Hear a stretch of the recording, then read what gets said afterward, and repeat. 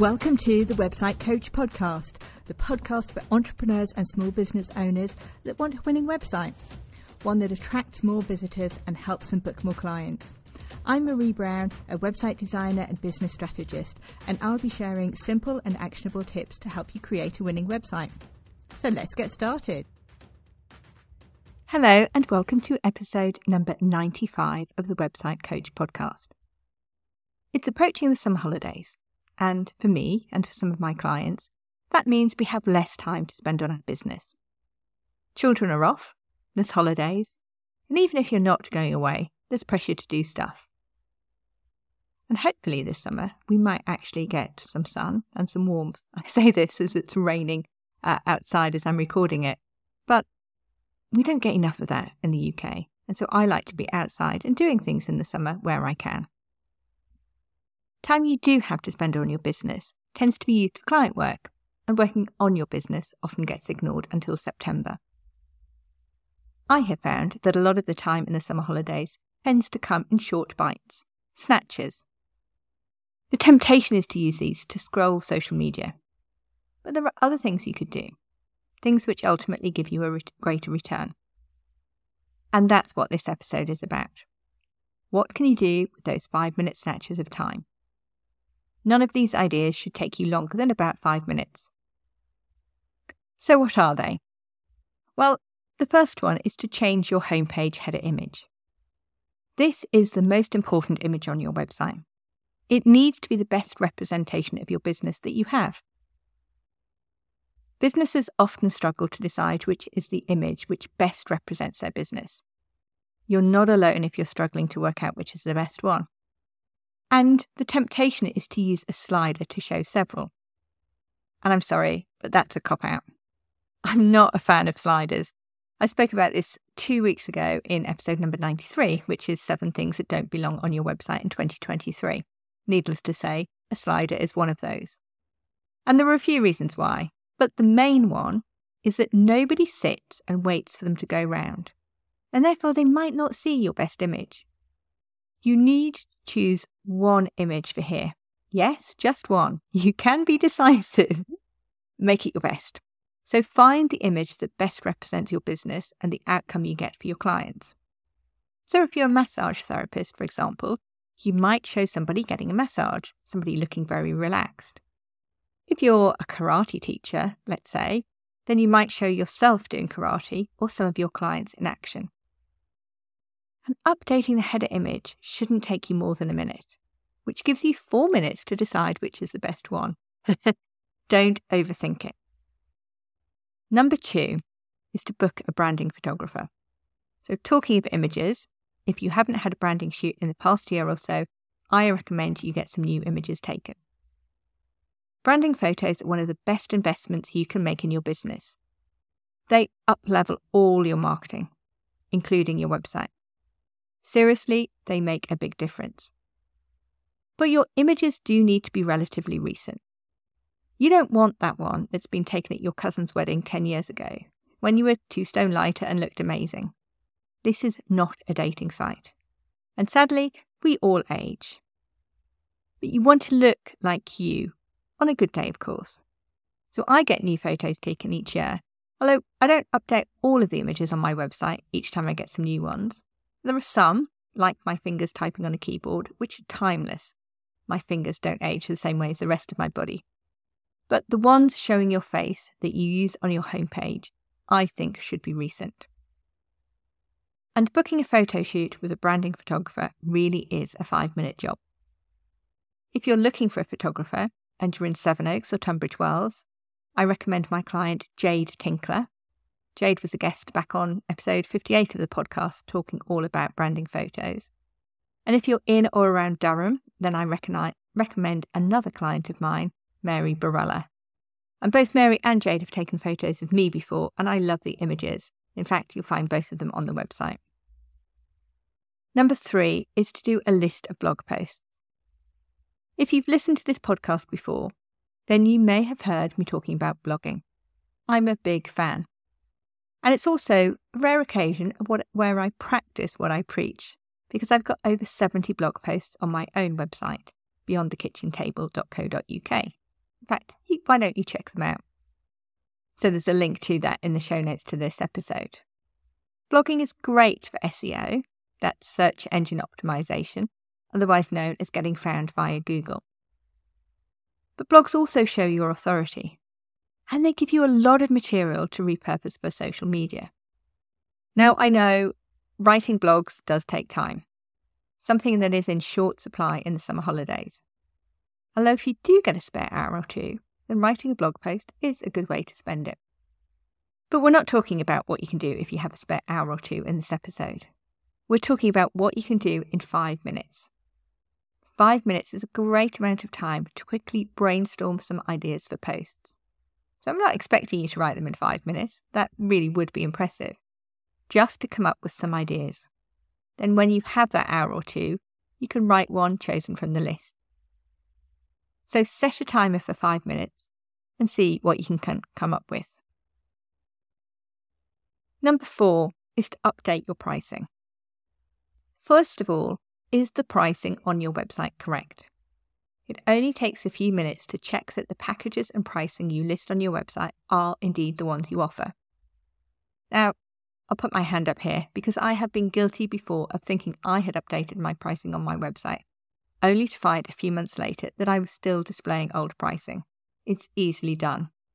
And yes, I'm a rare website designer that has their pricing on their website.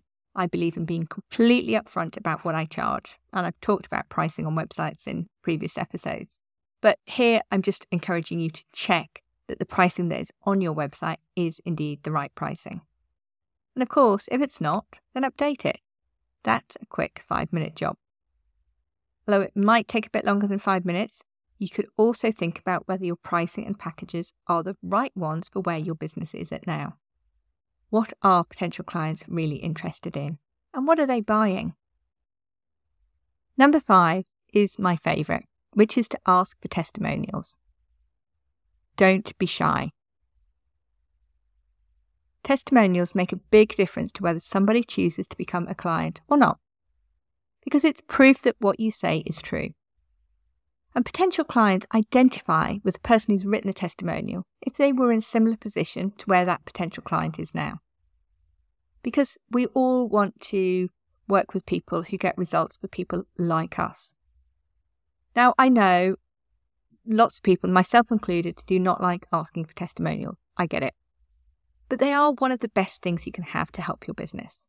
So ask. Put your big girl pants on. You can do this. It only takes a couple of minutes to message a client you've worked with. Ask them for a testimonial. And ask them to add it to your Google reviews too, because that will help you to rank on Google. Please do not be embarrassed to ask. Most clients do not think about leaving a review for anybody unless they're asked to. Usually, they're only too happy to help support you. And this is an easy and free way for them to do that. If they're really busy, then they just won't get round to it. There's still no harm in asking. And I would encourage you, if you do have more than 5 minutes, then why not leave reviews on Google for businesses that you love and have supported you? I do this from time to time. And as a small business owner, there's not much that is better than seeing a great review on Google. Okay, maybe I need to get out more, but you know what I mean. Number 6 is to resize images. I've talked before about slow loading websites, and actually if you go all the way back to episode 8, I did a whole episode on how to speed up your website. The 2 biggest causes of slow running websites are the size of the images and the website hosting that you're using. There is absolutely no excuse for having large image files on your website. You do not need to pay for any fancy tools like Photoshop to resize images. So I use resizeimages.online and tinypng.com to resize both client images and my own. These are both free tools. Now, in 5 minutes, you're not going to be able to get through your whole website, but you should be able to check and resize the images on your homepage. And there are 2 ways to reduce the size of the image files. One is to reduce the physical size of the image, and the other is to compress the file. I'm not going to go through those in this episode. Say, go back to episode number 8 if you want to know how to do that, or indeed just Google it. Number 7 is to check that links work. One of my biggest bugbears as a website user is links that don't go where they're supposed to, or which go to a page which is no longer available. And, this happens to a lot of the big names. You click on something and the page is no longer available because website pages change. So if you've got 5 minutes, just go through your website and check all the links. This is a really good exercise to do on your phone while you're stuck in a queue to pay in the Soft Play Cafe. I must admit, I'm not upset my children have outgrown those places. Number 8 is to add links from your most popular blog posts. So a really good way to spend 5 minutes is to go to your most popular blog posts. They're the ones that get the most views. You do check your analytics to know which one there is, don't you? And then add new links to other places on your website. So this could be links on that page to your services, or it could be to another blog post or more than one blog post. And the aim of this is to do what you can to keep people who visit that page on your website longer, and what you can do to convert them into clients. Because what you don't want them to do is to just read a single post and then leave. So this is one task which is on my list to do over the summer. I've got a couple of blog posts that generate a lot of traffic to my website. But often visitors just read that blog post and then leave. And I want to encourage them to stay. And I want to encourage them to become clients too. Number 9 is to check contact information is correct. Nice and easy one this. Just have a quick check that your email, phone, and any other contact information on your website is correct. And while you're at it, if you've got any forms, just check that they are going through correctly too. You don't have to put your phone number on your website if you don't want to. I do not have my phone number on my website because when I'm deep in designing client websites, the last thing I want is my phone to ring. So you can book a call on my website, but you can't my phone number is not there for people to call me when they want to. You also don't have to put your physical address on your website unless you're selling something. So it's up to you what you include. I would recommend an email address though, not just a contact form. Contact forms are a bit funny and they're not always delivered, and some people just prefer to email a known email address. I know I do.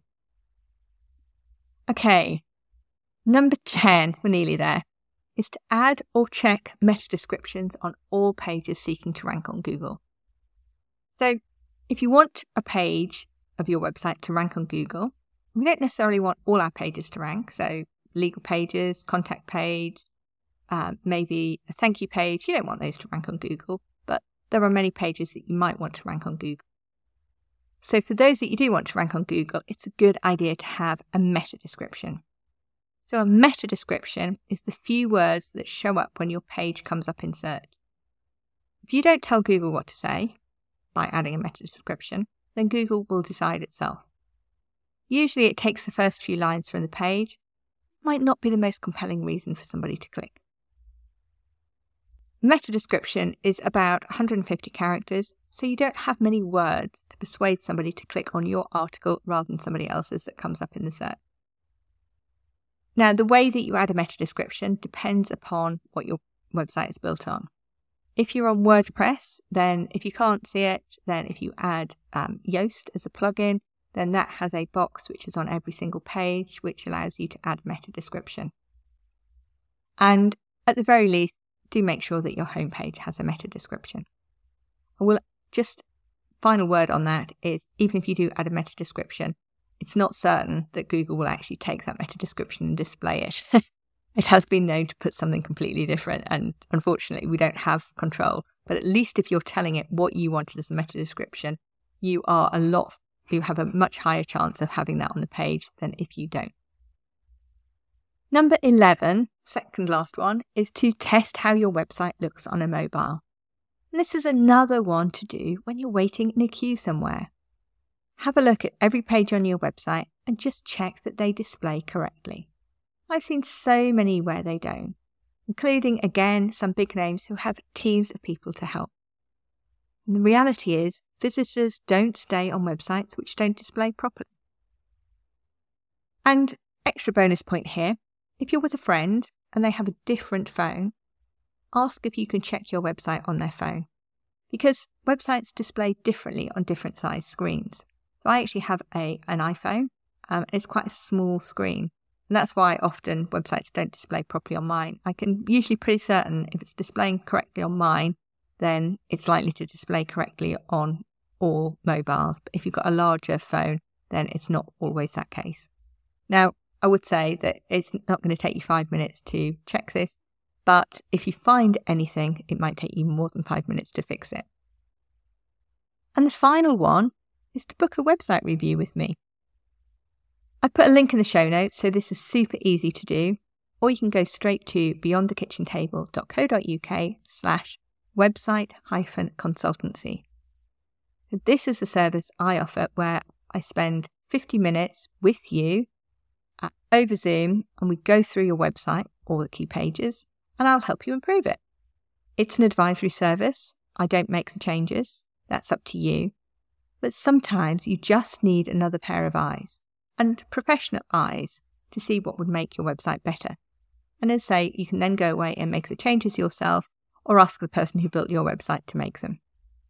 And if you use the code PODCAST, all capital letters, you'll get 20% off the cost of this until the end of September.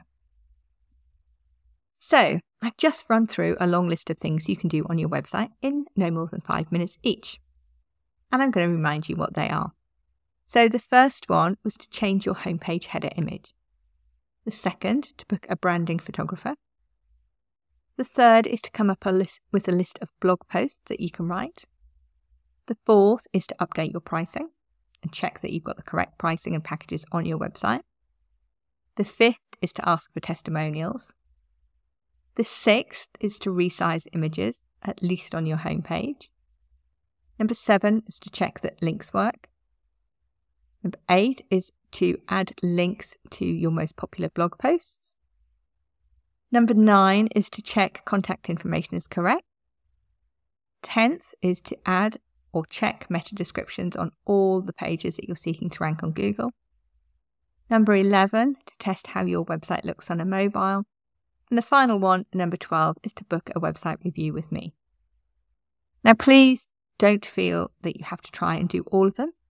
I suggest you choose 3, and then when you've got 5 minutes this summer, resist the temptation to scroll social media and do one of them.